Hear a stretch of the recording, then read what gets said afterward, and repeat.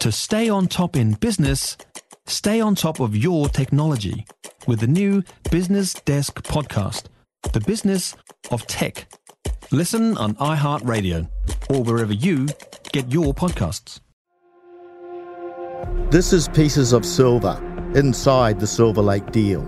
We put the most controversial business deal in New Zealand rugby history under the microscope. Is it a masterstroke or a terrible mistake? Episode 2, Part 1, A Spanner in the Spokes. David Kirk is at work on his rural Hawke's Bay property. The former All Blacks captain is dividing his time between his New Zealand and Sydney homes. Much of his working day is devoted to running his successful investment company, Bolidar, while also juggling his high-profile governance roles, which include chairing the boards of both Kathmandu and Forsyth Bar, and also the New Zealand Rugby Players Association. Outside his picturesque and expansive property, wife Bridget tends to their horses. It's 2019 and a sunny day as Kirk is catching up on emails. The message was from an acquaintance the former All Blacks halfback knew in the corporate world, specifically the investment banking world. Had David seen a term sheet doing the rounds on behalf of New Zealand Rugby, seeking an investment bank to run a private equity process? The acquaintance knew of Kirk's fame in the rugby world, captain of the first World Cup winners, the all-conquering 1987 All Blacks, with household names such as Sir John Kirwan, Michael Jones and Sean Fitzpatrick. And that Kirk was also the long-standing chairman of the New Zealand Rugby Players Association. He assumed Kirk had been party to NZR's decision-making to dip the toes into the private equity pool, and politely asked him why. This person understood NZR's finances. They were challenged, yes, but they were hardly dire. This seemed an extreme move, with big ramifications. Why was NZR doing this, they asked Kirk, because they couldn't understand the logic. David Kirk sat at his screen, dumbfounded. Nor did he, and this was the first time he'd heard about this.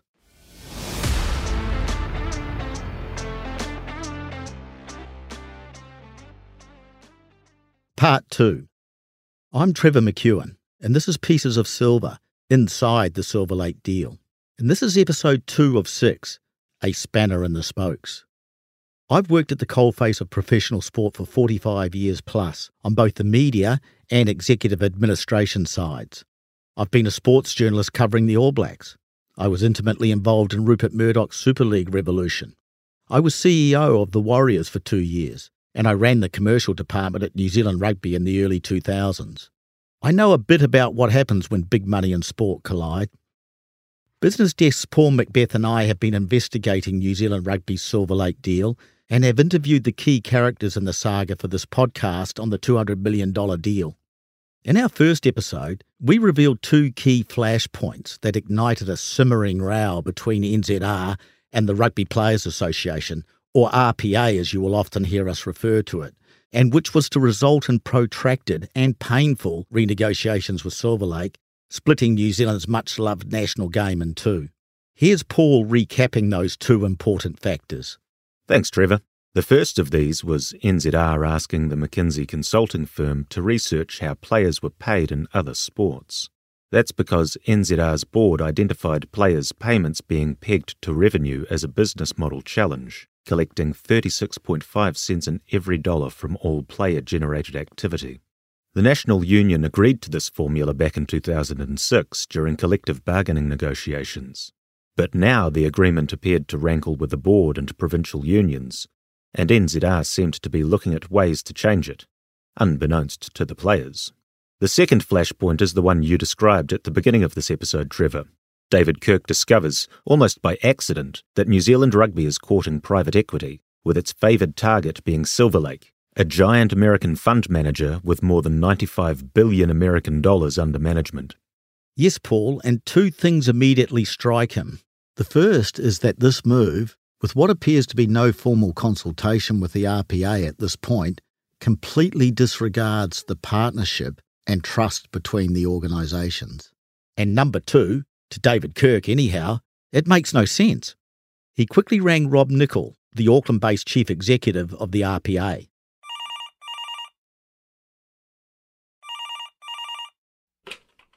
Because I saw documents and stuff that were provided to me by another private equity company who'd been provided with the NZR information pack. And they didn't give me the documents, but I went through them and read them. And I said to Rob, do you know anything about this? And he said, look, there's been stuff talked about this, but there's been no discussions and there's been no engagement with us. So, no, I don't really.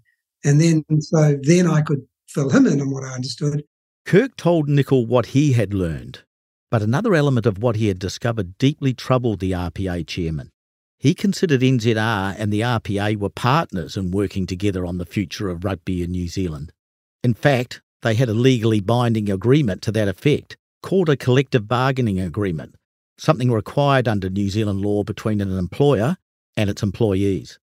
Kirk would later learn discussions about private equity had begun as early as 2018, and that NZR's chairman, Brent Impey, and another board member who would become CEO at the beginning of 2020, Mark Robinson, had met with senior Silver Lake representatives and other private equity companies in London in 2019.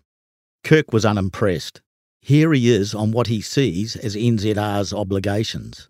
That is both a legal obligation to a partnership to work together in the best interests of New Zealand rugby. And that's what we've always done, and we've always been very open and straightforward with New Zealand rugby. So to know that there was a massive process dealing with image rights and dealing with player welfare in a general sense, and this was something that was a complete surprise to us, as well as a proposal to cut player share of player-generated revenue from 36% to 31%. You heard David Kirk mention image rights just before. We need to spend a little bit of time on this issue because it's critical to understanding why New Zealand Rugby was not able to sign off on an agreement with Silver Lake, or anybody else for that matter, without the blessing of the Rugby Players Association. And once you understand it, maybe you're a bit like me. You can't understand for the life of you why NZR went down the track of keeping the RPA in the dark for so long. Rob Nichol explained to me why image rights are so crucial to understanding this saga.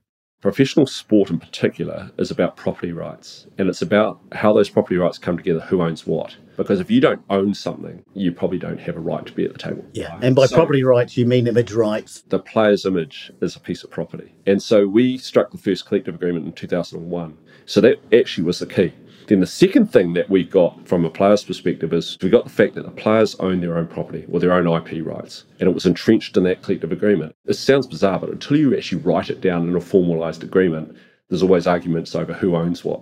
And then what we did is we took that player property and we recognised that New Zealand Rugby owned their names and logos and uniforms. So they owned the Super Rugby competition name, the All Blacks brand, etc., and the jersey as such. But they couldn't do anything without the players' property. So what we did is we took the players' property, their property, combined it, called it player licence property, and gave them permission to sell that to broadcasters and to sponsors to bring money into the game at a professional level, which flowed through the game. That's the architecture of the relationship. Yes, we're aligned strategically. Yes, we commit to working together in the best interest of not just professional rugby, but the whole game in New Zealand. But we're also commercially brought together through that agreement. This is pretty extraordinary, Paul. What it basically means is that NZR's commercial assets mean diddly squat if they don't have permission to also use the players' images. That's right, Trevor. While NZR owns the name All Blacks and the uniform and logos, they're worth much less without the star power of the players. It's typically a two-way street, with the black jersey adding to the pulling power of the players. When you put the two together, those assets can create hundreds of millions of dollars. So David Kirk was flummoxed that New Zealand Rugby's board was charging on with such a game-changing play without even seeking the view of the players. He soon discovered that Silver Lake didn't realise the deal needed the players' blessing too. I mean, Silver Lake did not understand right at the beginning, and this is an embarrassment to them, that they needed the players to agree to the deal. So there was no legal right for New Zealand Rugby to sell player image rights and the rights to player images. So they missed that in their due diligence. And when we pointed it all out, when the deal blew up at the beginning, wow, we should have figured that out. Frankly, I'm astonished by this, Paul. I think it's a lesson that sometimes the guys you think are the smartest in the room aren't always the smartest in the room. They've been talking for almost 2 years, and a complex deal to buy up to 15% of NZR's commercial assets is all but thrashed out. And Silver Lake don't even realise New Zealand Rugby can't get the deal across the line without the players' consent. Simple due diligence around reading the collective bargaining agreement would have revealed that. Yeah, it seems a bit hard to believe that it wasn't picked up, even in a deal this small for a player as large as Silver Lake. It's hard to second-guess what they were thinking after the fact and from the outside, but it does look like they underestimated its importance or how the players would leverage it. I asked David Kirk why he thought New Zealand Rugby was taking this strange approach. I think there were two reasons why they didn't involve the players. One is they didn't think the players had a right to be at the table. They were the bosses and they would do what they wanted to do, and the players should come along with it. And secondly, they'd have a difficult problem to resolve, i.e. the 36 versus the 31% of player-generated revenue. That would hold things up. And it would be better just to get the deal in place and then find a way to convince the players to do it. Shared Lunch is your chance to see behind the share price of the companies you invest in. I'm not sure that 2024 will be a year that people remember fondly. Hear from CEOs and experts with a fresh take on what's happening in the markets here and abroad. There are a number of reasons that you might hold Bitcoin. It's often described as digital gold. Shared Lunch from Sharesies with Business Desk. The World Bank is reported as saying that we're probably 3 years into 5 very difficult years. Where are the opportunities for people here? When it comes to investing, we'll always bring something to the table. Listen on iHeartRadio or wherever you get your podcasts. Part 3. David Kirk has just touched on the other flashpoint early in this saga. The seemingly covert move to curb the income of the All Blacks players and New Zealand's other professional players. He doesn't buy Brent Impey's narrative that New Zealand Rugby's finances are in dire straits and this private equity deal must be done. And he doesn't appreciate what he describes as the, quote, sneaky behaviour of the union around tampering with the formula that determined the players' share of the commercial pie they generated. The two numbers you need to focus on to understand that New Zealand Rugby was actually in pretty good financial heart. Firstly, the average annual revenue growth over the extended period of professional rugby, and that was 8%. And most businesses, so growing their revenue at compound 8%, that's great performance. And as you say, over about a 10 or 12-year period, you're going to double your revenue in that period. And the other important number is the reserves at the time. So because they'd grown their revenue well and they'd by and large managed their costs appropriately, including the 36% share of player payments, they had 100 million in the bank, cash in the bank. New Zealand Rugby was actually in pretty good shape. There was no burning platform because they were claiming there was a burning platform.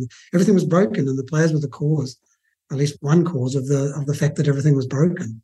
And so I had to point out publicly that if a company grows at its revenue at 8% a year and it's still crying, and it's got 100 million in reserves, it's still crying poor, A, that's not true, and B, if they think that's going to be the case in the future, well, that's because of mismanagement, nothing else. Well, these sorts of angles that I had to take in order to just make people realise that it wasn't true that the players were being unconstructive and that New Zealand Rugby was otherwise doing things really well, except for the fact that the players were taking too much money. So as a business growing its revenue at 8% a year and it's got 100 million of cash reserves in the bank, that is not a burning platform. That is not a business falling down that needs major structural financial review. And to say otherwise is just to fly in the face of facts. That view, of course, is completely contrary to Brent Impey and the NZR board's financial narrative. There are facts that support Kirk's contention. Between 2015 and 2022, NZR increased its revenue from $134 million to more than $270 million, an increase of almost 103%. It largely came off the back of a great deal with Sky TV, who, in the face of challenges from the national telco's upstart Spark Sport, renewed their deal at a figure that the media consistently reports as $100 million a year, and also increases in jersey sponsorship. During that same time period, no Northern Hemisphere national union, including England's RFU, who owned a cash cow in the Twickenham Stadium in London, had even gone remotely close to achieving NZR's stellar financial results. But that's one of the conflicting elements of the Silver Lake saga. There are wildly contrasting narratives held by NZR and the RPA and this question of financial stability is one of them. As Brent Impey told us, the National Union is typically profitable in just 1 year every decade. That means it's had to manage its books very closely and is restricted in its ability to generate enough cash to not only keep healthy buffers in case of that rainy day, like when a pandemic shuts the world down, but also to bail out any of the provincial unions when things come a cropper, which does happen from time to time. And you can't really look at the National Union's accounts in isolation. It's essentially the backstop for the provincial unions, not only in providing funding lines when it's needed, but also supporting national initiatives to foster the wider game. NZR has long recognised the need to extract more value from the global brand to shore up its own finances, while also pouring more money into the grassroots and union levels to maintain the base. And that's a very difficult tension to manage when it's constrained by so many mouths to feed.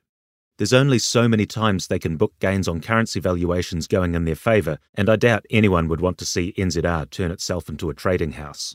But what about the so-called business model challenge? The cost structure issue where player-generated revenue was tagged to a percentage model. Kirk told me the RPA would have been happy to debate the issue with NZR's board if they simply told them their concerns. I asked him when he first found out about NZR's player payment anxieties. When did you first become aware of the plan to curb the revenue?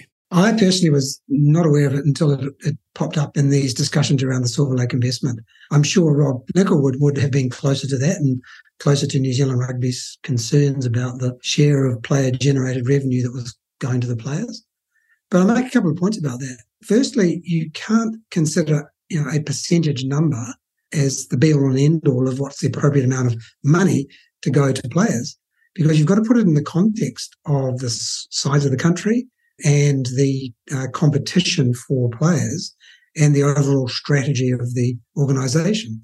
So if New Zealand Rugby wants to maintain world-class domestic competitions, including Super Rugby and the National Provincial Championship, it needs to pay players well enough such that they will stay in New Zealand and not go to France, Italy, the UK and Japan. And they're much bigger economies with much bigger funding of the games, and in many cases, private individuals own teams or companies own teams, as happens in Japan, and they're well funded.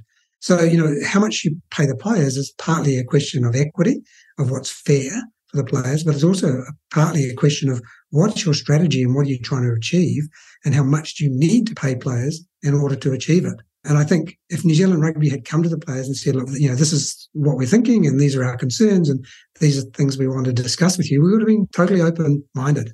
To be sneaky, if you like, to go off and to put into their agreements, as they did in the end, when they took their agreement to the provinces, they put in a lower share to get it signed off at the very first 12.5% sale, to get it signed off by the provinces, showing more rosy financial forecasts than were justified because they had put in 31%, not 36% of player-generated revenue. To me, that was a dreadful process and certainly not consistent with the partnership and the sort of openness you expect from an employer. This was another wow moment for me, Paul. Our next episode is going to go into greater detail of exactly what Silver Lake and New Zealand Rugby had agreed to in what is known as the original transaction before the RPA became more involved. But once the RPA gained the detail of that original transaction, they discovered the National Union presented a set of future financials to the provincial unions, which in effect had reduced the player-generated revenue percentage down from 36.5% to 31%. It might have made for a much more palatable financial sheet to NZR's technical owners, the 26 national provincial unions who were required to sign off on the deal. But there'd been no consultation with the RPA, and the Players' Union was not happy about that. But it wasn't the only disconcerting moment for David Kirk, Rob Nichol and the RPA board, which included directors like twice World Cup winning All Black captain Richie McCaw and teammate Conrad Smith. David Kirk describes what he called a shocking moment when he discovered a further crucial element of the deal that Silver Lake and New Zealand Rugby had agreed to and were looking to get ratified at the 2021 AGM that was just months away. After more discussion and trying to get to the bottom of what was going on, David Kirk and Rob Nichol determined an urgent, clear-the-air meeting was needed with the National Union. Rob Nichol arranged the video call. Kirk and Nichol were on it as key RPA personnel. Representing New Zealand Rugby was Chief Executive Mark Robinson, Melbourne-based board member Bart Campbell, and the National Union Senior Commercial Executive Richard Thomas. Yeah, Brent wasn't on that call? No, he wasn't involved. No engagement with Brent or anyone else other than those three people until we wrote our letter on the 29th of January. They did present to us where they were going and what the plan was, and I guess shockingly at the time, and this wasn't actually understood by a lot of people for a long time, shockingly that they were selling revenue. Up to 8% of revenue, yeah. Well, no, 15%, up to 15% of revenue. On first transaction. Yeah, it was what was put in front of us. Paul, Kirk used the word shockingly in there. Explain to our listeners what he means by NZR was selling revenue. Selling revenue would be if Silver Lake had the same preferential treatment as the Players Association and the provincial unions, getting a share of every dollar coming in the door. But the deal with Silver Lake isn't quite that. It's a profit share, so they don't get their cut until the players and the provincial unions get their percentage, and after Comco's costs have all been covered. That's where the rubber will hit the road, because NZR is still working its way through cost-sharing arrangements as to what sits with the union and what sits with the commercial entity. Even then, it won't actually happen until Silver Lake's convertible notes switch to equity. As it stands, those notes are paying 4% on the $200 million it's tipped in, which works out at about $8 million a year. Nothing to turn your nose up at, but well short of the type of return a private equity firm expects. The revenue share description always looked like part of the campaign against the deal, and ultimately seemed to become the dominant narrative when things all started coming to a head. Kirk went on to explain to me that at that stage, NZR was looking to sell as much as 15% of NZR's commercial assets to Silver Lake. Eventually, the board came back with a recommendation of 12.5%. But still, Kirk was mortified. We were horrified by that sale, and it didn't take much looking at numbers to realise that was going to put the operating business of New Zealand Rugby under a lot of pressure. You take away 12.5% of revenue from any company and you don't touch the cost base, and you've got an unprofitable business. So New Zealand Rugby would be bleeding, would be losing money, cash, over an extended period of time while the revenue caught up to the 12.5% that had been lost. And if you didn't catch up, that was the biggest risk of the whole deal. If it didn't work or it took much longer than you expected, you'd run down the reserves, you'd sold the money, you'd sold the revenue to gain, and you'd be in no better position. So that's a major risk that selling revenue bakes into a business. David Kirk and Rob Nichol regrouped after their call with Robinson, Thomas and Campbell. They were reeling. It was just a couple of weeks before Christmas.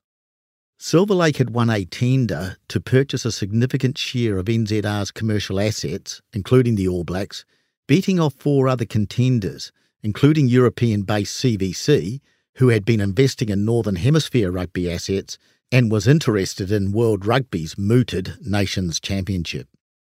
New Zealand Rugby was significantly advanced in preparing its case for the 2021 AGM in April, where it was convinced the provincial unions and the New Zealand Maori Board would back the agreement. The deal was simply too good for them not to. Kirk and Nichol felt they had a lot of work to do in a very short time if, from their perspective, they were going to get some sense into this deal. The first big piece of that work was assembling their case. And, more importantly, they felt they needed to assert their legal rights. No deal was going to be signed off with anybody without their permission.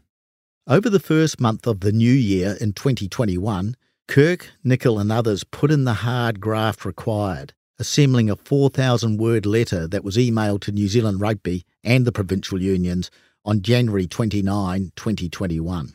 The letter's bottom line? The Rugby Players Association would not support the deal in its current guise. NZR could huff and puff all it liked. The Players' Union weren't on board, and therefore no deal could be done with Silver Lake. If Brent Impey, Mark Robinson and the New Zealand Rugby Board were concerned at that stage, though, they were doing a grand job of hiding it.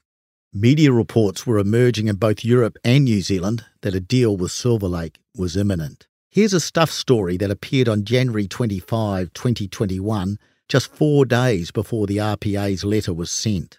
Well-sourced reports suggest New Zealand Rugby is nearing a deal to sell 15% of the All Blacks' commercial rights arm to Silver Lake, a US investment giant, after a fiercely fought auction process.